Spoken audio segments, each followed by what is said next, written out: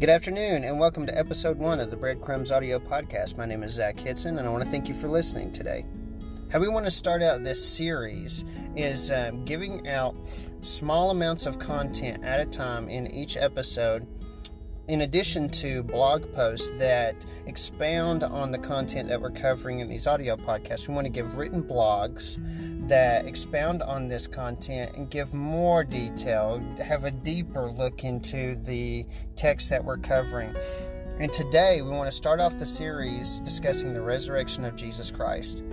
And personally, I don't believe that we can talk about this, the resurrection of Jesus, without highlighting 1 Corinthians chapter 15. New Testament scholars understand this account to trace back to the earliest record that Jesus had rose from the dead, that there was an empty tomb and that he lived again after a Roman crucifixion. On the third day following his death, his crucifixion, he rose again. And in 1 Corinthians 15, we find this to be the earliest account of that truth. So let's look at it. 1 Corinthians 15, 1 through 8.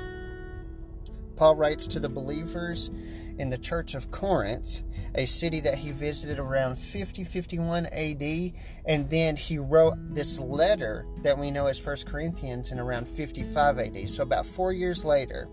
And that puts us at about 25 years after the cross when this letter was written.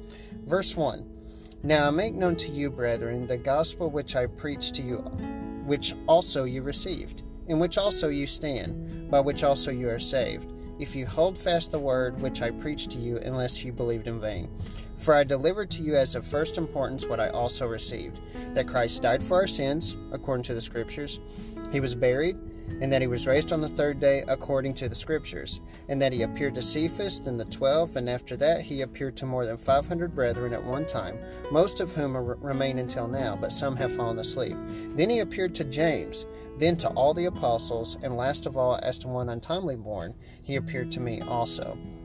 I want you to notice this formula.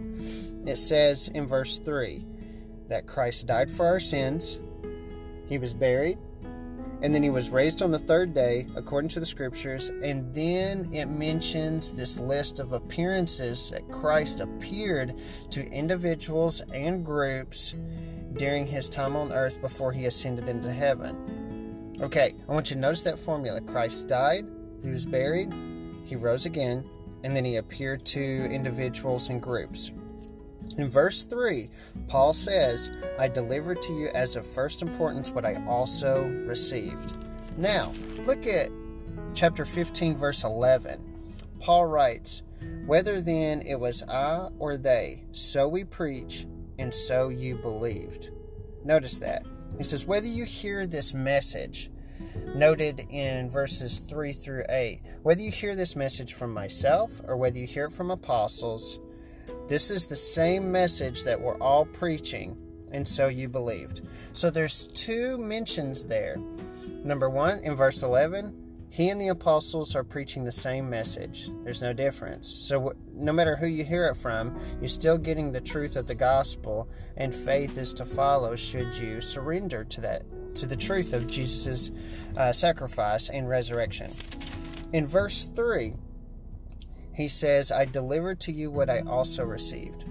So tomorrow, I want to expound on that note where he says, I delivered to you what I also received. I want to highlight two accounts also in the New Testament that follow this formula, speaking to Christ dying, being buried, raised from the dead, and appearing to his followers. But not only his followers. We'll expound on 1 Corinthians 15 verses 3 through 8 and highlight that not all of them were fans or supporters of Jesus and his ministry, his message.